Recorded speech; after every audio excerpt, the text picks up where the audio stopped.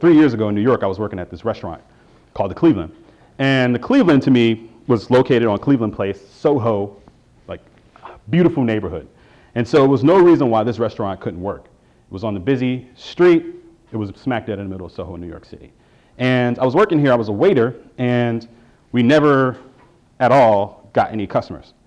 So basically I wasn't making any money. That's not good. And so one day I asked, like it was so like dead in there that I was able to go on Instagram and like post frappuccinos that I was making, kind of thing. And so one day the owner, I asked him, I was like, how are you guys making money if like nobody comes in here?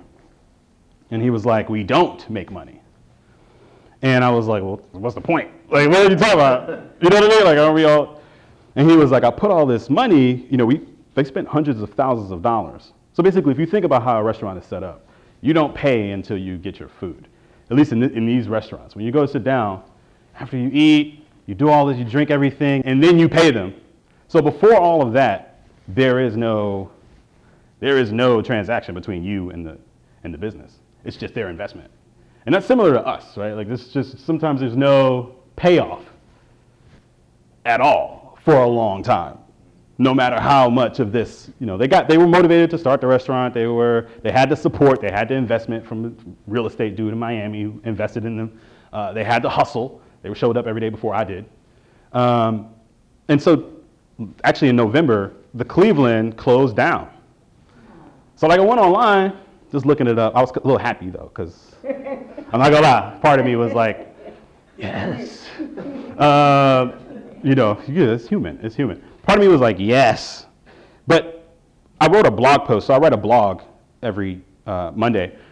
And I wrote a blog post about the Cleveland, just talking about, the things that brought us here aren't the things that are going to move us forward. And it's not that was a failure. So that's not my takeaway here. The takeaway is I spent 3 years in New York applying to radio stations. I wanted to be in radio. I was like, I have the voice. I've got the equipment.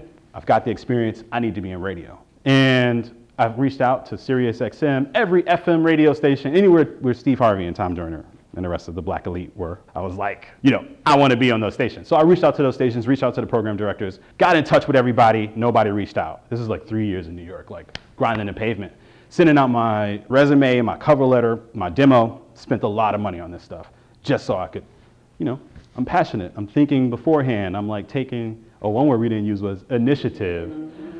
And so nobody hit me back. This is like 500 applications, 2 interviews at Sirius XM, where I show up and I'm like, hey, this is what I do. I'm doing this radio show. I was doing a radio show from home called Pillow Talk with Kareem the Dream. I was taking initiative. I was building my own things, building my brand, had this email list, had all these things building up so that I can take it to the radio station and say, hey, give me a job now. And the point that I'm trying to make here is that we no longer live in that world where we say, hey, give me a job now. The point of this workshop is called Dollar and a Dream, and the point is that sometimes we do all of this to get picked. Sometimes we do all of this stuff so that someone can choose us, so that someone can validate us and qualify us for the next step in our journey. So in September 2013, I got a phone call from Baton Rouge, Louisiana, from a big corporation that owns a station there, and they were like, yo, we want to bring you here. We want to bring you to Baton Rouge. Get your radio career started. We know you got the voiceover thing in New York. We don't understand why you want to move to Baton Rouge, but you should come. And I was thinking to myself, like, I don't want this. After all these years of reaching out to people, friending people, saying hi, networking, going to parties, telling them about Pillow Talk with Kareem the Dream, handing out my card, all of a sudden when I got this phone call, I'm like, this is not what I want to do at all.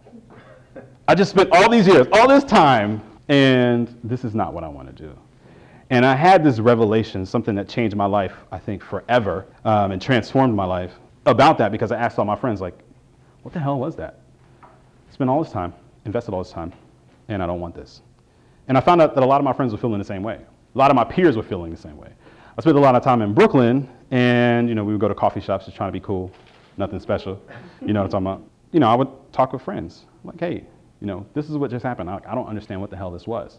And he compared it to, The Alchemist by Paulo Freire, where kind of, Santiago went out on this big journey to find the treasure, and it turns out that the treasure wasn't even there. The treasure was where he had started. And so 3 things I think that transformed everything. And three things I want to talk to you about today